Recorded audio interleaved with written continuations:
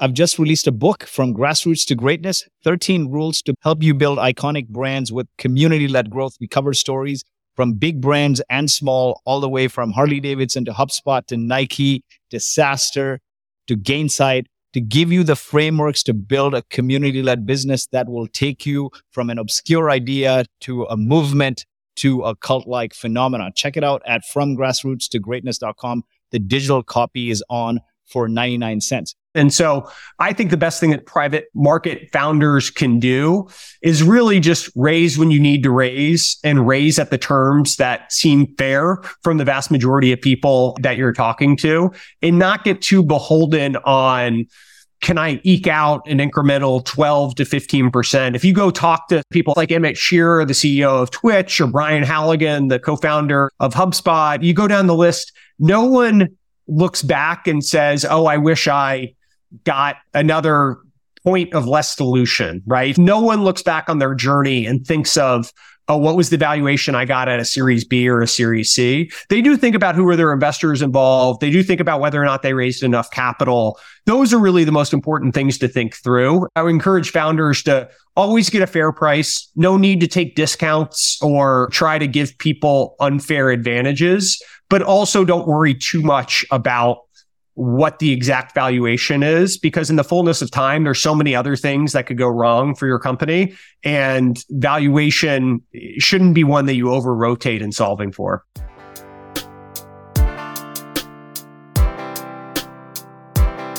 I need some traction. You need some traction. Let's get some traction. Hey, what's up, innovators, entrepreneurs, visionaries, and disruptors? This is your Traction Podcast host, Lloyd Lobo. We're a community of over 100,000 people, just like yourself, on a mission to help you get the methods, the money, and the madness to explode your business growth, featuring stories and tactical advice straight from those who've done it before, like Shopify, Twilio, Asana, and many more. With the ongoing market uncertainty and lessons learned from the past year, many founders are revisiting growth strategies and avenues to ensure business success. So today we have Logan Bartlett, Managing Director at Redpoint, and we're going to dive into actionable tips and current advice he's giving portfolio founders in areas like GTM strategy, key performance metrics, fundraising, valuations, and more. Awesome. And Logan, you've invested in amazing companies. I think your list here of your portfolio successes like Ramp, Braze, Workato, Amplitude, Materialize is a list of unicorn porn. So we'll dive into your backstory as well. I've never heard the term unicorn porn before. I like that. That's a good term I will add that to my vernacular going forward. I use it a lot because what I say is in the past several years, the media has perpetuated this addiction to unicorn porn, which led to overvaluations and hype in the market. In reality, the world is run by camels, horses, and donkeys. So I do say that a lot. Before we dive into the session, love to get your backstory. What made you go into investing? Yeah, sure. Totally. So I graduated school immediately after the financial crisis in 2008. And I was looking for jobs, and I happened to find one in investment banking. It wasn't a super purposeful decision that I was saying this is the path that I definitely want to be on, but it felt like one that kept a bunch of optionality for me going forward. And I absolutely hated it. It was hopefully the worst I will ever be at a job. It is very mundane work on a daily basis. Your schedule is owned by people up the food chain from you. You could have your weekend blown up at any time. I just wasn't very good at it. I didn't enjoy it very much. And so I tried to find my way out of that. And I went and worked with a buddy of mine at a boutique consultancy advisory firm that was working with a bunch of venture and private equity-backed software companies. And so getting involved in software in 2011, 2012 was a very fortuitous time to join the industry. And so I did that for a couple of years and then got to be friends with people at a bunch of different private equity firms as well as venture capital firms. Ended up interviewing at a few of them. Redpoint was one. They actually turned me down for a job in 2013. I have a very gracious pass email from my now partner, Elliot. And then one of the other ones I interviewed at was Battery Ventures, and they were nice enough to make me an offer. So I was there for 6 years, had a great run, investing in mostly B2B software companies, some of the names that you mentioned earlier here. And after 6 years at Battery, my now partner, Elliot, circled back around and said, hey, we have an open spot. We would love for you to join. And the rest, as they say, is history. So I joined Redpoint. I guess I signed up to come over in December of 2019 and then officially got going right into a global pandemic, which was definitely an interesting time to join a venture capital firm. And we can talk through any of the specifics around that. But it's been a fun last 3.5 years or so. Definitely. And when you were at Battery, were you investing in growth stages like you are right now, or early stage companies? Yeah, it was all post product market fit. So that's where product market fit is this ethereal thing. The way I think about it is, will the dogs eat the dog food? Is there a referenceability within the customer base that will say, hey, this product meets the needs of what we have? And some of it was Series A, but it was Series A after a company had a bunch of referenceable customers. Some was Series B, some was Series C. So largely similar to what I'm doing today, albeit now it's exclusively Series B and Series C that I focus on, but the stage of the business is mostly the same. Awesome. And in your journey pre-Redpoint, what were some key learnings from investing at Battery? Battery is an amazing firm, very consistent returns, fund in and fund out. And they do it in a bunch of different ways. So they have early stage venture, they have late stage venture, they have growth equity, they have private equity, they have slow growth, buy and build private equity. Battery is really just a firm filled with amazing investors. And they're able to look at all these different sectors or asset classes and make decisions about the relative risk return and the trade-offs of going into early stage venture at this moment in time versus private equity at that moment in time. That leads to a broad-based understanding of just how to invest and what are the value drivers that occur, be it at the early stage or at the growth equity stage. And so if you look at the people that came out of Battery, it's really a laundry list of talented people that are now running venture capital firms that grew up within Battery. And then Battery obviously retained a bunch of people as well that are super successful. And so I think what was most informative to me was just like how to be a good investor. How do you think about the differences of these relative opportunities? And so while now I focus on a very narrow sliver of the entire asset class that Battery will focus on, it is helpful to be able to flip seats and think about maybe what our limited partners are going to be thinking about or what an exit could look like. Because some venture-backed startups end up becoming private equity-backed businesses in the future. And so that totality of experience, I think, really helped inform a flexible mindset with investing that has served me really well today at Redpoint. Awesome. And your thesis today at Redpoint, what is interesting for you? Yeah, so we invest in a few different sectors. I would say the vast majority is software or B2B in some way, shape, or form. And so that's a mix of application level stuff and infrastructure stuff. So application level, I think of as things that have UIs that you log into and do the work within the product. Infrastructure are things that will do the work for you. And so while they might have UIs, things like security, data warehouses, DevOps, all of that stuff as well. And so we do a healthy mix of those two. We'll also do a little bit of fintech and healthcare as well. And then underpinning all that stuff is obviously artificial intelligence today, which is the topic du jour, it seems. And so I happen to think of AI as, I think right now it's probably a standalone category, but it really underpins all those other categories that we work on and that we focus on. And then what we're looking for in businesses, I mentioned the stage, Series B and Series C. We're investing post-product market fit. So we want referenceability of customers. We want to be able to talk to people and validate that the dogs are eating the dog food. We want these businesses to be in big markets or potentially big markets. Oftentimes, the best businesses start in very small markets. Think Facebook at Ivy League colleges back in the early days, but they're able to ride a wave and a path to very big markets. And so those are actually good businesses to get involved at. Stripe was in the early days one of our investments, and they served really internet first tech companies. And then as over the course of the last 10 years, they've been able to ride that initial entry into a much bigger market as well. And so big markets are important. And then we want durable businesses over time. And so that usually is IP related. Hey, they've actually solved a very technically difficult problem to go after. And so it can be IP related differentiation, but there's also things like network effects, right? Compounding advantage that go along with it. Sometimes brand can be a differentiator, although definitely an ephemeral one. So we try not to look too much into that. But those are the rough heuristics that we'll use across companies when we make investments. And then obviously we wouldn't have great companies without great founders. And so we want to truly back like the special people going after these markets. Awesome.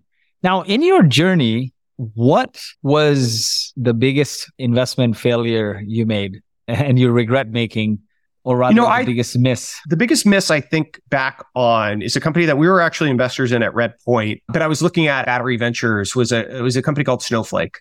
And the mistake I made was not thinking about what could go right and instead focusing on what could go wrong. So now Snowflake's a $50 billion business and feels like it was always destined to be that, I'm sure, with hindsight bias. But at the time, if you remember, they were going head to head against Amazon's fastest growing product called Redshift. And Snowflake was going to build a better, more technically capable version of that Redshift product. And what I thought to myself at the time was, can a startup really out Amazon, like actually build a better technical product? And in 2014, there was a lot of nervousness that Amazon was just going to take over all of infrastructure and that they were going to dominate all the different categories and that you would be foolish to invest in someone competing in general with Amazon, let alone head to head with its fastest growing product. And so instead of focusing on what the potential of Snowflake could be, if they happen to achieve what they were going after, I think I got a little too wrapped around the axle of what could go wrong or what the most likely outcome was, which the most likely outcome at all times, especially in startup investing, is that it doesn't work out for you. And so the winners more than make up for all the failures, and having that mindset that failing is actually okay if you're taking the right level of risk. That's the one that I look back on and think, gosh, I really, it wasn't that I just made the wrong decision, but my framework for making the decision was off. And so that's definitely informed the types of investments I pursue today, where I force myself to ask the question, what could go right if this business executes the way that they could? And how much equity value would that create? And I think that this is predating Frank Slootman taking over as CEO. That's right. Yeah. Bob Muglia was the CEO then, who was an excellent operator and got the company to a really, I think it was probably $5 billion at the time. And the round we were looking at was roughly, I think, 200 million. And so Bob deserves an infinite amount of credit for getting the company both to that round as well as where he ultimately stepped off the ride of Snowflake. And then Frank's done an amazing job of taking it from here. But pre-Frank, how do you know when you're looking at a company at, say, let's call it 50 to 200 million valuation, what are some key traits they exhibit? You walked away from the deal looking at market conditions like Amazon's going to eat their lunch. You're going to fail if you compete with Google, that type of thing. But what are some key traits they had exhibited to you that you think played a big part in them becoming this icon today? One of the things that you need to, I referenced earlier, the market adoption curve and making sure you're landing with in some ways, a narrow market initially, but that you think it can be broadly applicable over time. And one of the things that we looked at the time with Snowflake was most of their customers were actually in ad tech that we spoke to in 2014 or 2015, 16, whatever this was. And you had to ask yourself the question, was ad tech the tip of the spear for what people in the future across all businesses are going to do? Or was ad tech its own unique market that had its own unique set of characterizations? Now, in hindsight, it's pretty obvious what the answer was. Ad tech was the tip of the spear, the early adopters to this data management and scalability problem that other people have seen over the next, 8 years. But it wasn't totally obvious that all the scalability issues that ad tech companies were going through were going to be mainstream in the way that they proved to be. And so that was one of the things that when we did the customer reference calls, we could tell they had very clear product market fit within this very narrow kind of niche market. And the question we had to ask ourselves is, do we believe this trend and what the early adopters are doing today will be broadly true in the future for the mainstream of the market? Hindsight now, it's pretty obvious, but we definitely spent some time wrapped around the axle on the technical components of the architecture and whether or not that was going to be a real differentiator for the mainstream going forward.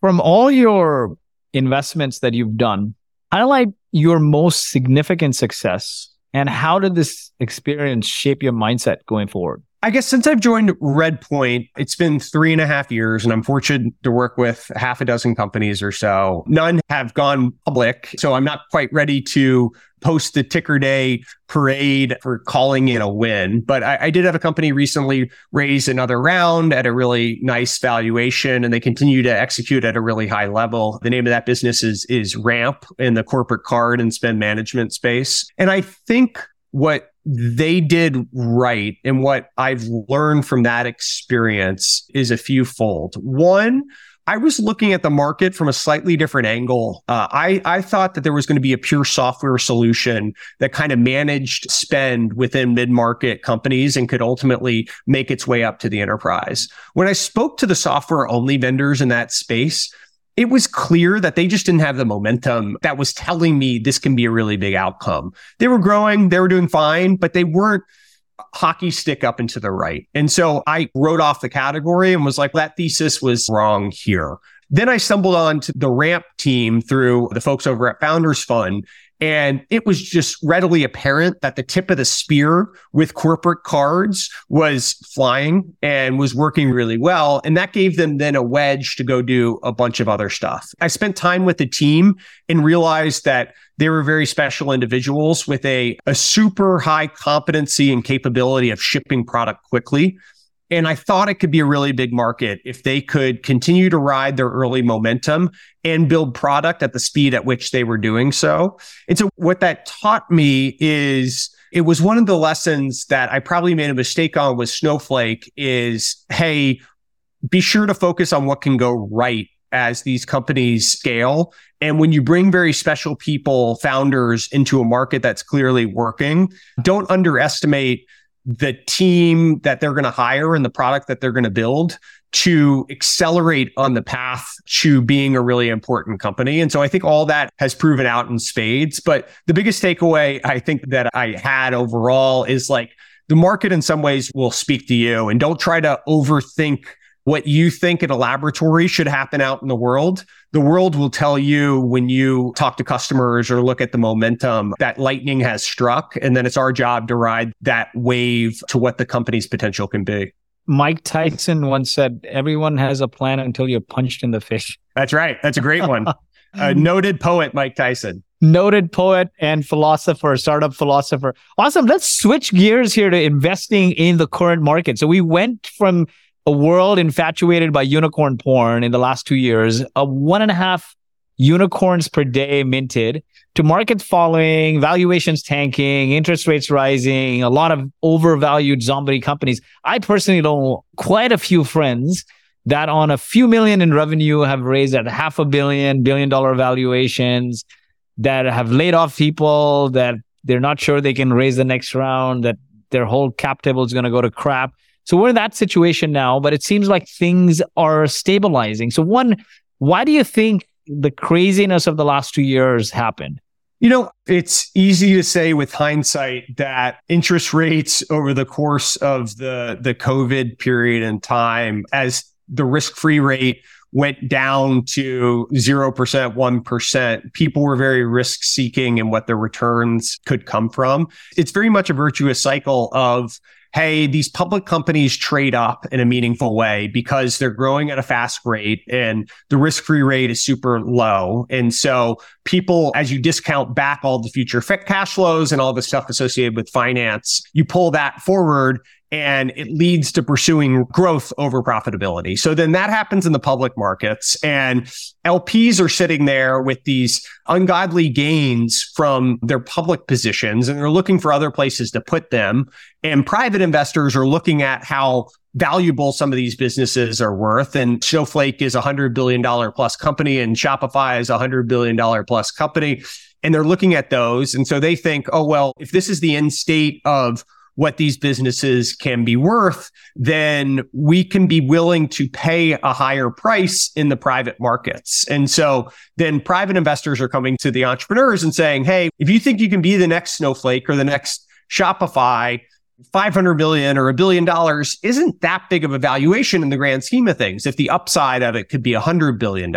And so then private investors are saying, okay, that's what we're going to pursue. We're going to pursue these huge outcomes, and we're not going to focus too much on whether a company is worth 500 million or $1 billion, because in the fullness of time, maybe they can be worth a Shopify or a Snowflake to the upside.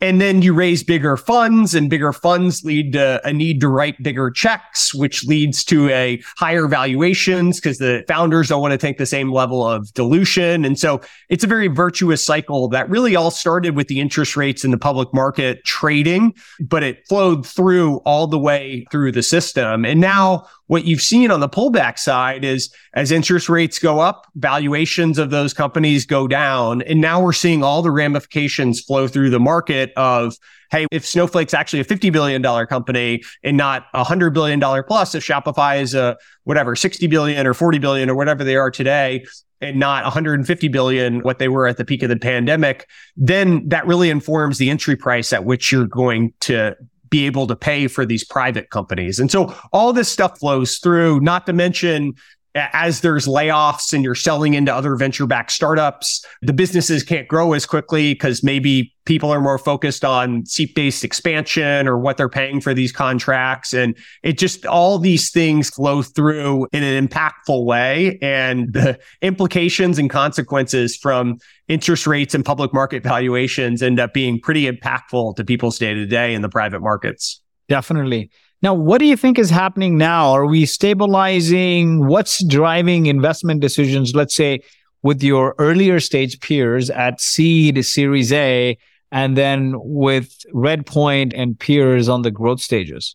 Yeah, I think all the same trends that we were excited about 2 years ago are still true today. There's definitely been some AI pixie dust that's been added to the cauldron, if you will, particularly in the seed and Series A part of the market. I think that we're going to see a bunch of different opportunities emerge from that. And the vectors that I think about are, one, what is the enabling infrastructure that is needed to deal with AI? And so that could be things like databases that store data in a different way. That could be things like Hugging Face, which is effectively a GitHub for AI models. That could be different monitoring and management and tooling for observing your models. There's a bunch of different things that are enabling infrastructure for artificial intelligence. And I think that's going to be exciting. Then there's the question of what businesses might have been okay companies in a prior period, but now with the introduction of large language models, they're able to automate some of these things and turn them potentially from a services business into a software business that'll have much better recurring revenue, unit economics, predictability, all of that stuff. And so some of the fields that we've been thinking about, and I don't know if this is entirely novel, but are things within legal, accounting, healthcare, government, where there's a bunch of manual process and it was really hard to sell into those areas. But now with AI, it's possible that what required a human to do and wasn't particularly scalable now can be done through artificial intelligence and can make a better business that could be venture backed in a way that wasn't possible in the past. And so that's another vector. I think that this is going to be a productivity boost for all businesses in some way as well. And so being cognizant of some of the things related to customer support or gross margins that AI is going to be an uplift for, I think that's something that we're also thinking about. And then the last one is just the AI specific stuff. And so what I would put in this bucket is obviously foundation models like OpenAI and Anthropic and just companies that are going after AI in a very novel way. as well as businesses like businesses like Midjourney and Runway and some of the image generation stuff, or companies that are rethinking processes from a first principles standpoint in a way that's only possible with artificial intelligence. And so the most obvious one is image generation and video generation. And what is that going to do for society? I don't know the answer to it, but it's certainly cool. It's fun to play around with all those things and be able to do text to image or text to video. And so that's another vector that we're thinking about what is the end state of investing behind some of these things. Definitely. I particularly like the services angle. So, everyone asks us about Boast AI, but we had the .ai domain in our name 7 years ago, 7 years ago. And we were services. We started we bootstrapped the company to 10 million. We did a service in the government space because there's a large market that was largely manual and it's regulated. So it's a moat in and of itself. And then started automating that with AI in the early days. And the way we chanced upon the government stuff is the AI for the government funding or government tax credits is we did a chatbot in 2013 that failed and a AI-driven sales assistant in 2015 that was ahead of its time. So I'm really bullish in automating services with AI, particularly for bootstrap founders who've been delivering a service manually. And now it's like generative AI, you leverage no code, low code platforms and in the third party solutions like Zapier to have that first MVP and then scale from there. So I'm excited that you think of that as a great space as well. That's the services, the automation, the digitization of services finally being done properly. Yes, 100%. You guys were very prescient in adopting the AI domain early on. I can imagine you would need to pay a lot more for that domain today than you did whenever you got it back in 2014 or 16 or whatever it was. Definitely. And a name with 4 letters, 5 letters, Boast high up. So that's been great. Awesome. So how should founders think about valuations then? Because I think the VCs have largely corrected to valuations. As an individual, when it's on you, it's very hard to correct, right? Like you're at a certain high and tapering your expectations is very difficult, but that's the reality of the market. So what metrics and valuations are setting the stage at, let's say, a Series A, a B, and a C? Yeah, we can go through each of the rough valuation ranges, heuristics and ranges on that. And the way I think about it is at Series A, you're often raising off of the potential of what the company can be and less of a specific valuation related to your revenue. And it's usually something where people are focused downfield on, all right, if this works, how big can it be? And you're willing to pay 100, 200, 300 times revenue in some cases to invest in these businesses, because if it works, it can be really big. And is it really going to matter if you invested at 50 million, 60 million, 70 million, 80 million? Probably not, right? As you move down the curve, valuation sensitivity ends up coming up more and more. And I think for the period between 2017 to 2020, I think a very fair Series B valuation was typically like 30 times revenue, maybe 50 at the absolute highest end, 8 to 12 at the lower end, right? This is assuming some growth rate north of 100%. That felt like a very reasonable, fair valuation. We haven't quite gotten back to that stage yet, but it's an inevitability. That's where we land. If you think about back to the earlier conversation about the public markets being the leading indicator for a lot of these private considerations, if you look at the basket of public companies that are profitable and still growing at a good clip, those businesses are trading at 6 to 8 times next 12 months revenue, something like that, roughly. And so if that's the end state that you're going to be valued at, if you're going to go public, you need to work back from there and say, all right, if I want to go public or if I want to be acquired by a public company, they're going to be valued on that, or I'm going to be valued on that. And so I need to think through, what are the milestones I need to hit on that journey? And what will an investor be willing to pay such that they can make a 3-5x plus on their investment if things go right? And so I think that ends up landing in the 10 to 20 times revenue bucket in the next year, probably for the vast majority of companies. We're not quite there yet.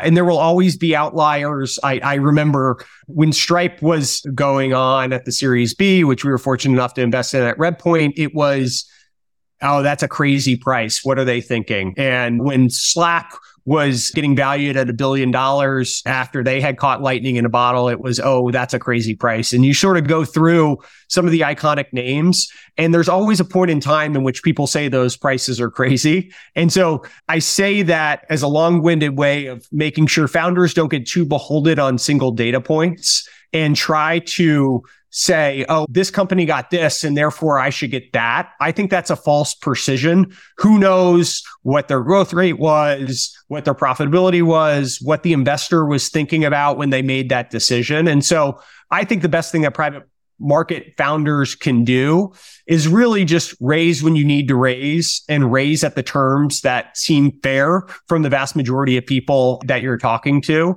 and not get too beholden on, can I eke out an incremental 12 to 15%? If you go talk to some of the people I've interviewed on my podcast, like Emmett Shearer, the CEO of Twitch, or Brian Halligan, the co-founder and CEO of, or former CEO of HubSpot, you go down the list, no one looks back and says, oh, I wish I got another point of less dilution, right? No one looks back on their journey and thinks of, oh, what was the valuation I got at a Series B or a Series C? They do think about who are their investors involved. They do think about whether or not they raised enough capital. Those are really the most important things to think through. And so I would just encourage founders, it's a little bit self-serving, but I would encourage founders to always get a fair price. No need to take discounts or try to give people unfair advantages, but also don't worry too much about what the exact valuation is, because in the fullness of time, there's so many other things that could go wrong for your company,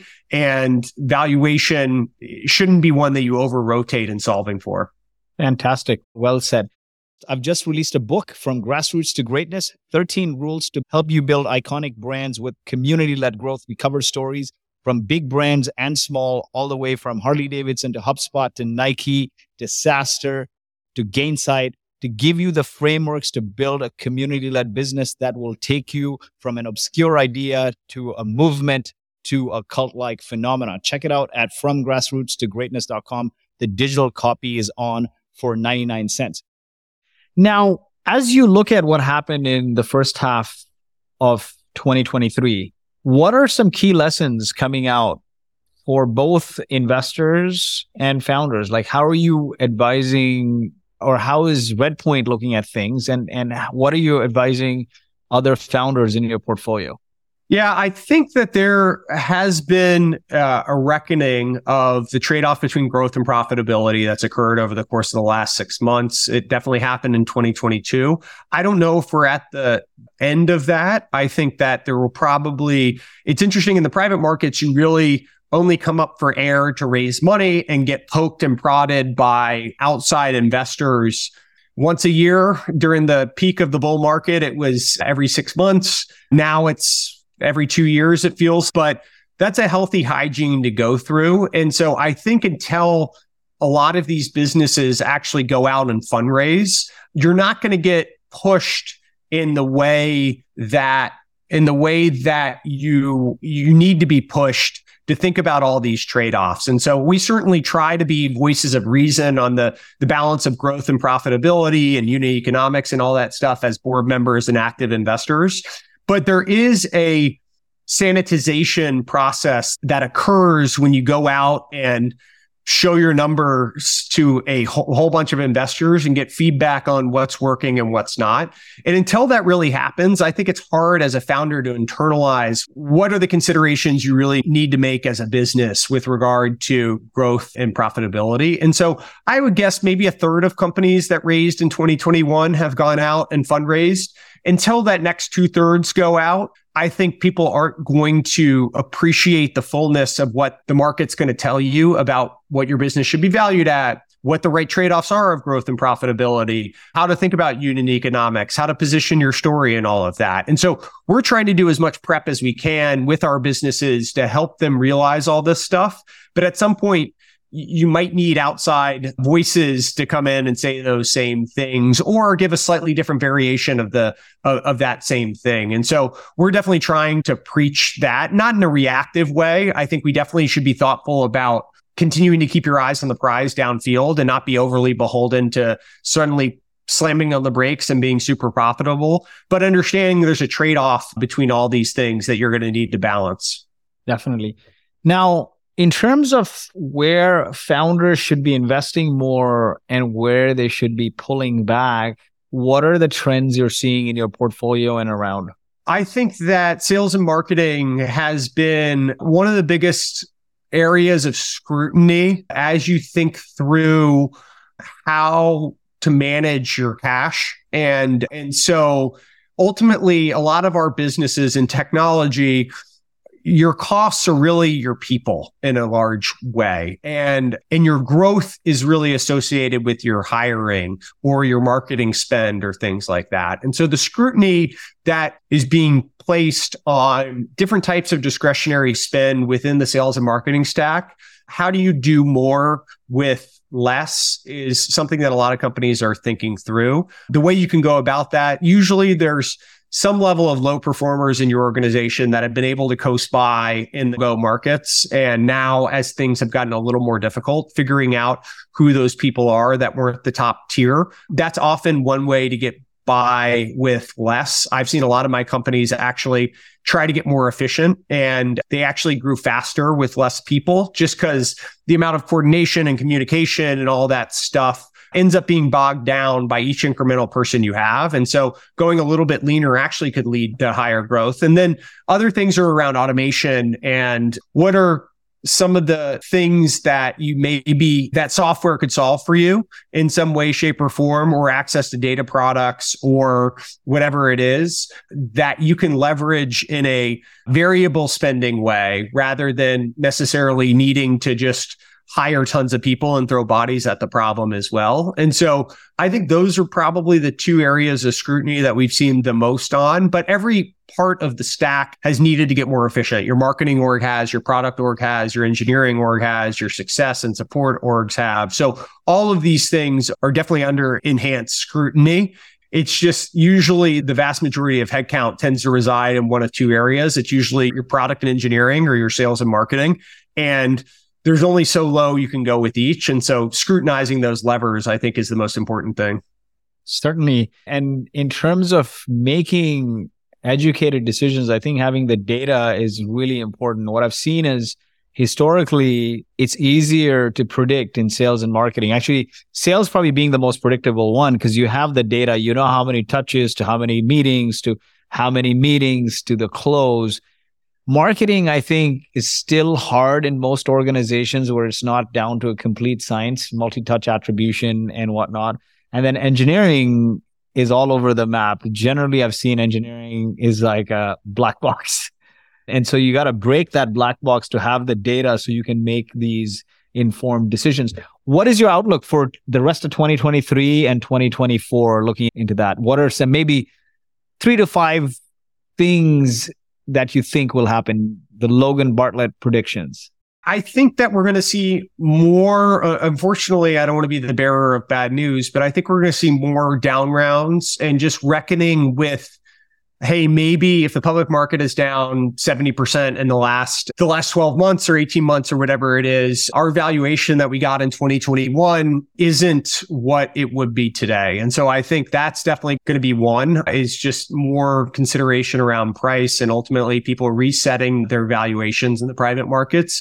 I would say 2, we're definitely going to see a lot more activity, and activity is going to be good. It's going to be more companies fundraising and adding money to their coffers. It could also be bad. We're going to see definitely some elements of haves and have-nots where the have-nots that aren't going to be able to raise are unfortunately going to go out of business. And it's definitely a difficult thing to be staring down the barrel of. But I think that it's an inevitability in the next 12 months that not everyone's going to get funded. A bunch of companies are ultimately going to need to sell.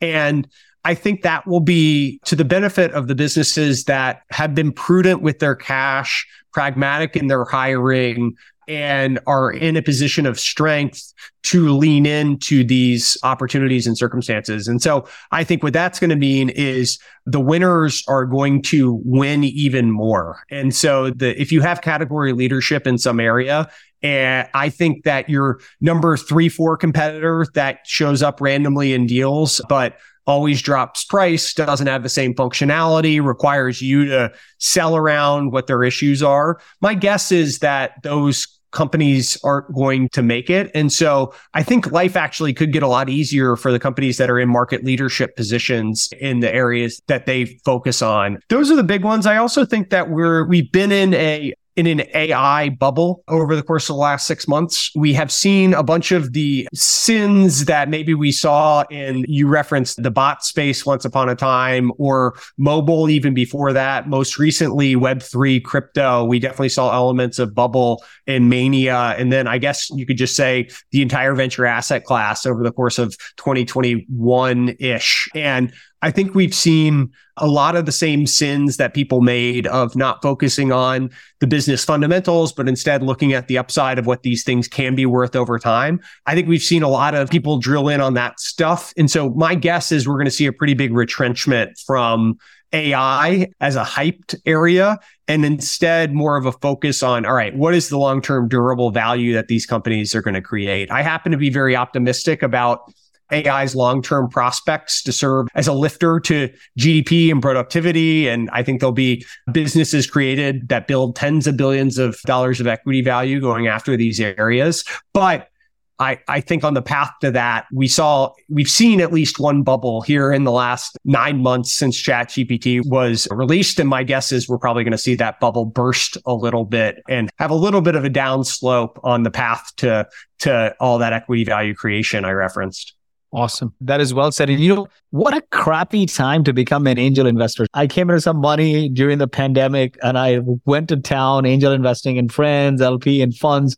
And then I realized one of the best quotes from Warren Buffett, which says, when the world gets greedy, be fearful when the world and get greedy when others are fearful, right? So yeah, I know. It's a very popular saying, and it's an easy thing to espouse and a very difficult thing to do in practice. I think everyone knows that's something that they should be doing and leaning in when there's risk.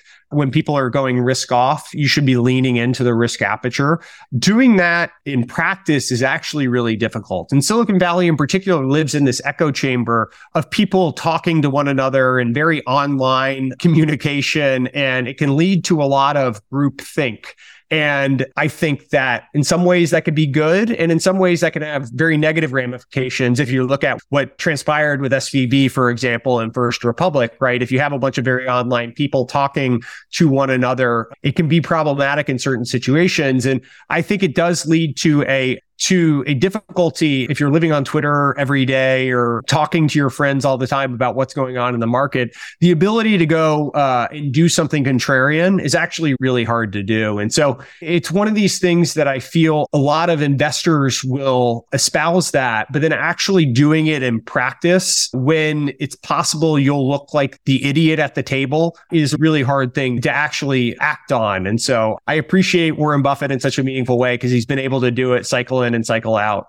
Definitely. He has. Now, shifting gears to GTM as we close this out, you look at a lot of companies. What is best in class GTM motion for B2B SaaS you're seeing, especially in this market, like middle of the funnel, etc.? I think that there's sort of in two areas that I think about distinct go-to-market motions that people will have. And one has been very in vogue over the course of the last 5 years. And that's the product-led growth, kind of bottoms up PLG motion that involves free trials or a freemium product or some form of try before you buy. And I think increasingly that is the way a lot of people want to buy. And I think that those components of how you go to market are super important. That said, I think we probably over-rotated on the aspiration of product-led growth. It's something that always sounds so good in theory, and it definitely appeals to technical founders because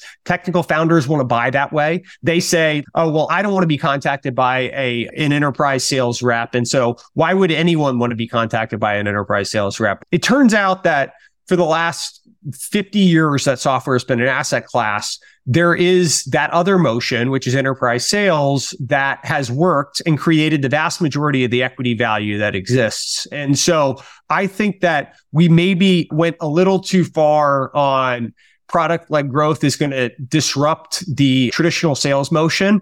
And in truth, there still is this old tried and true enterprise sales where reps are making 300, 400K on target earnings with quotas of $1.5 million to $2 million to $2.5 million bucks. And they're out in the field and they're generating their own leads and they're going through the med pick and the medic sales methodology and all that stuff. And so I happen to still be a big believer in enterprise sales. I don't think it needs to be an either or thing. I think there's definitely a world for both of them, but I do think enterprise sales is here to stay. And people were a little too quick to celebrate its demise over the last couple of years. Definitely. I agree as well, because as much as I love PLG, it's hard with a complex sale, right? People, especially when you're giving critical, sensitive data, like in our case, we're accessing people's product development data. You need to build trust and credibility. And it's not like a cheap monthly product that people want to try and use. Any product where customers want an outcome, they don't just want software, which is probably a lot of the enterprise products. You're going to need humans in the loop, and that's hard to solve with pure PLG. Now, of course, there's no excuse for having crappy software that's not usable and building a cottage industry of consultants as a virtue of that. But to make the product easy to use, but you need still humans. And I think there was a post that just went viral on somebody saying they switched their vendor because all they were doing was checking in at renewal time versus providing true customer success. And that post had 10,000 likes, which just shows that I don't think enterprise sales and enterprise success is over. Yes, 100%. And showing that ongoing value, that's a component of just the subscription business model that we've seen manifest itself over the course of the last 20 years, at least with regard to B2B sales. You can't drop off a box of shelfware and walk away and take a big perpetual license and call it a day, right? This is very much ongoing relationship with your customer. And that's why you see things like customer success and product analytics and all of those become very much in vogue, is because you do need to deliver that ongoing value, and you can't just check in immediately before renewal to see if customers are deriving the value that you said they were going to. We live in a very hyper-connected world, and these LinkedIn posts can go viral, Twitter posts can go viral, and all customers seem to find ways to reference you with one another. And you need to be cognizant that an existing customer isn't just a customer, but it's also a renewal that's coming up at some point. It's also a potential lead source that could offer you potential leads down the line because they know people. It's also going to be a marketing channel for you because it's on your website, right? And people are going to check with them as well. And so a customer is a very holistic thing for your business and provides oxygen in a bunch of different directions. And so making sure you don't treat it like a transactional relationship, but instead an ongoing one, is super important. The one thing I do, and playing devil's advocate here, is PLG has perpetuated this notion that all software needs to be cheap or free, not only easy to try. And I think that's driven some fear in the sense that how does an enterprise company that's selling a $50,000, $100,000 deal targeted at some enterprise or government or large healthcare problem, throw that price on the website and say, okay, sign up, try it and buy it? What is your take here? Because I see a lot of PLG gurus bashing the enterprise guys, enterprise folks saying, oh, why don't you just put your pricing on the website and make people sign up? Decisions at enterprises, having sold, like past company, I sold to Tiffany, Armani, Simon & Schuster, big multi-million-dollar deals, multi-hundred. Decisions there are not done that way. They don't just go and sign up for a large, it depends, right? It's not like they're signing up for a $10 a month, $20, $50 a month. When they're buying $100,000, $200,000, $300,000 solution, it's not as simple as that, right? So what is your take here? Because I feel like the PLG gurus are trivializing the issue of pricing and value deliverance and transparency for enterprise SaaS companies. Yeah, kind of a Goldilocks situation where there's the low, medium, high of all this stuff related to the complexity of the price point. And obviously PLG at the very low end, companies like HubSpot or Atlassian or Zapier or Calendly that have done a great job democratizing this bottoms up motion have very transparent pricing, and they do a great job of that. Then there's the medium version of it, which maybe they have a low-end freemium product, but there's also a call me when you want certain features and functionality around it. And then there's the enterprise only, no price on the website, no visibility into how things are going to go. And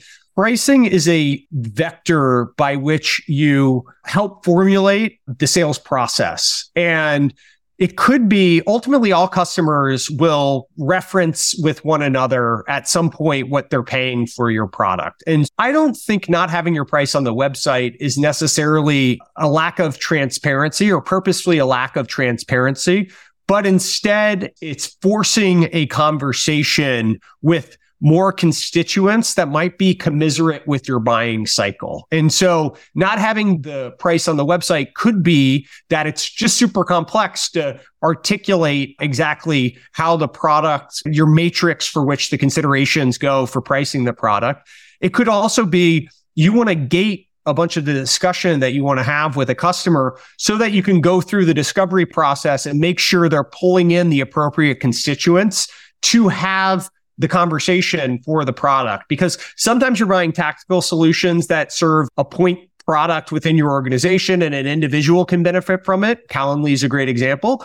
Or sometimes you're buying these things that can be org-wide transformational processes, and you really want to up-level your discussion and who you're talking to before you start to say, all right, here's the different value vectors that we think about. And so pricing isn't just the number that's on the website, but it's also the means at which you want to have a discussion and go through the buying journey with the customer. And so it's overly simplistic, I feel like, to say, oh, yes, why aren't you transparent? You're actually trying to hide this from people. When in truth, all customers talk. And so if you sign up Armani and then Gucci is at your customer conference, you can imagine both of them are going to reference the price point with one another. So ultimately, this stuff comes out in the wash eventually, and you're going to have to reckon with fair pricing and value, but it's just moving it slightly further down the value cycle, which I think is any company's prerogative to do. The answer shouldn't be only transparency on one side and full democratization of the information,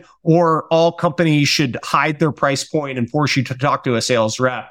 Each motion and buying center and price point and all that require nuances within it. Certainly. Now, shifting gears here in the GTM landscape and the future of GTM, you have a phenomenal personal brand, LinkedIn presence.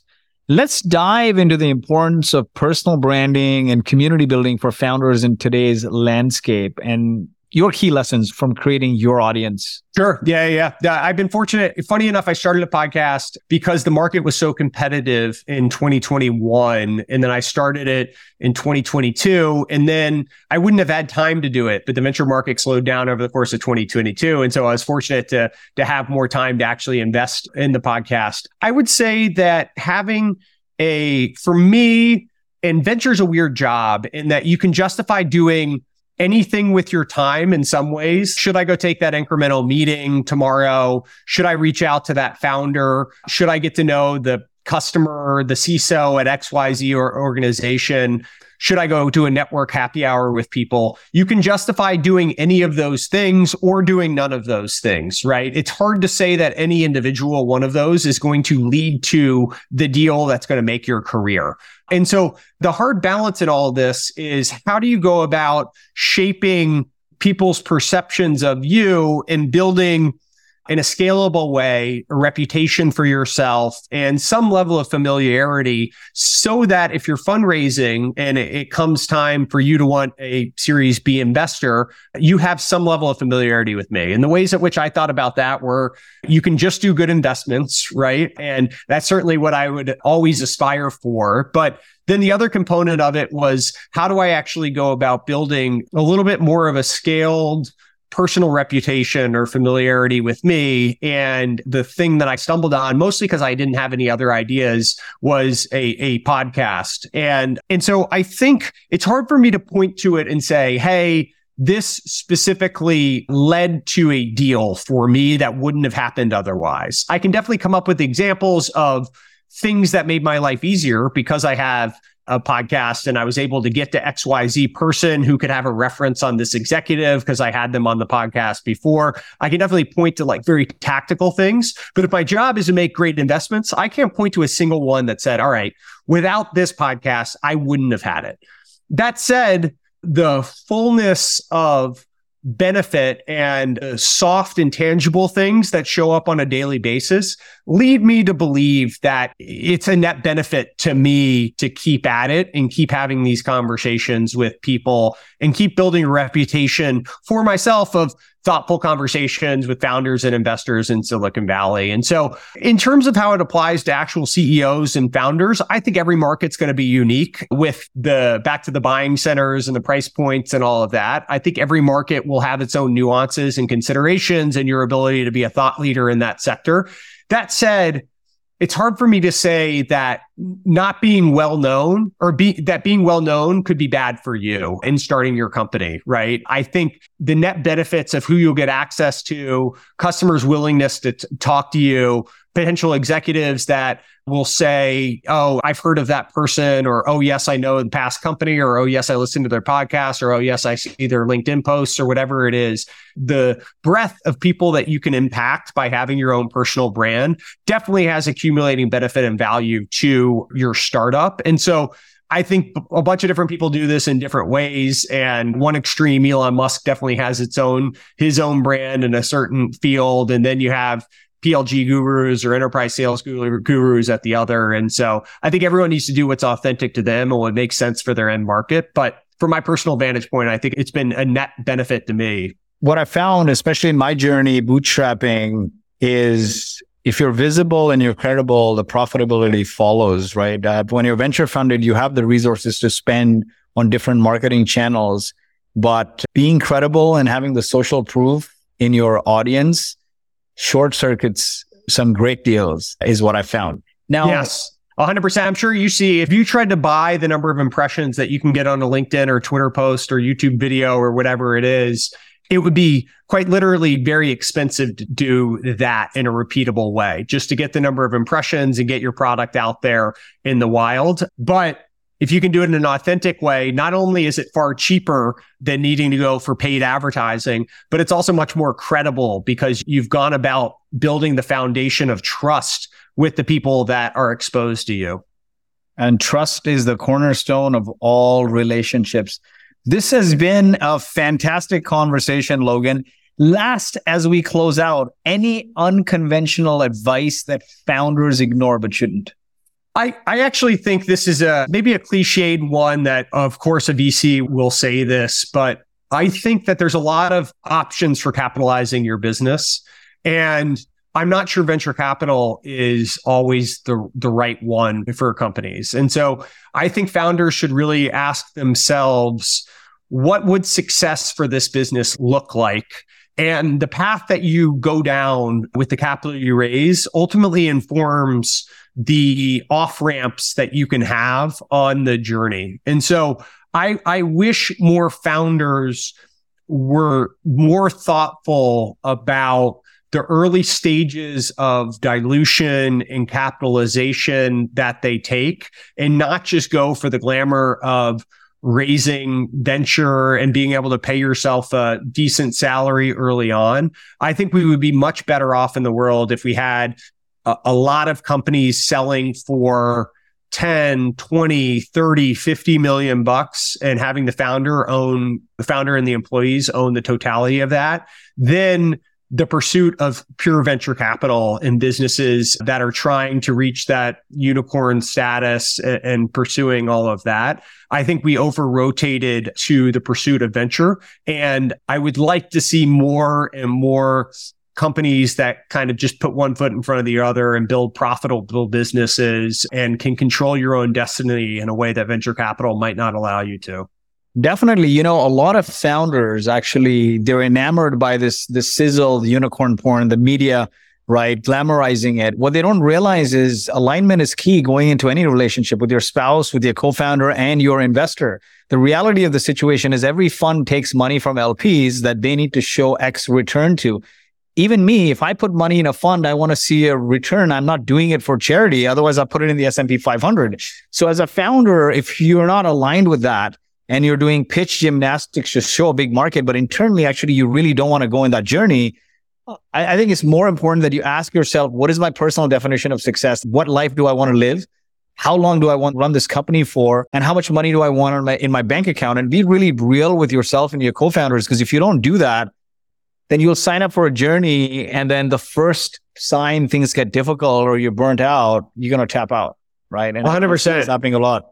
And having that alignment conversation early on with an investor and your team of, hey, what will success in this look like? And there are some investors that would be very happy to give you $1 million, $2 million bucks. And if you decide to pursue $30 million, $20 million, $50 million outcome, then that would be great. And they would be super supportive. But there's a lot of venture investors that are going to want you to unicorn or bust on the journey. And that might not be the right decision for you personally. And so having that transparent conversation with the potential investors as well as your co-founders and really looking in the mirror and saying, what would success in this venture look like for me? And that might lead you to choose different considerations from a capitalization standpoint going forward. Certainly. This has been a fantastic conversation, Logan. I think we can dive into many parts of these as podcasts alone, as solo podcasts or themes on their own in the future. Where can we follow you? You have the Logan Bartlett Show on YouTube. I love your graphics, the cartoons and everything else. Thank you. It's great. And then on Spotify as well. And Logan Bartlett on LinkedIn, you post really thoughtful content. So I'm thankful to you for that. I'm learning a ton from you. Thank you very much. Yeah, I think all those channels are great. Wherever you get your podcasts, my show will be there and it'll be conversations with the best people I can get on in venture capital and founders of businesses and trying to have discussions that you won't hear elsewhere about what their journey was like and a little bit of behind the scenes from my vantage point as well. So any of those channels would be great. Awesome. Logan, thank you so much for joining us. Folks, tune into the Logan Bartlett Show on YouTube, Spotify, and follow him on LinkedIn. And if you haven't already, go to FromGrassrootsToGreatness.com and get my book, 13 Rules to Build Iconic Brands with Community-Led Growth. Thank you, Logan. Have a good one. Thanks for having me on. I need some traction. I've just released a book, From Grassroots to Greatness, 13 Rules to Help You Build Iconic Brands with Community-Led Growth. We cover stories from big brands and small, all the way from Harley-Davidson to HubSpot to Nike to SaaStr to Gainsight, to give you the frameworks to build a community-led business that will take you from an obscure idea to a movement to a cult-like phenomenon. Check it out at FromGrassrootsToGreatness.com. The digital copy is on for 99 cents. Thank you for listening, and we hope you enjoyed this week's episode of the Traction Podcast. If you enjoyed the show, please leave us a 5-star review. And you can find more information and all the resources mentioned in today's episode at boast.ai. That's BOAST.ai/blog.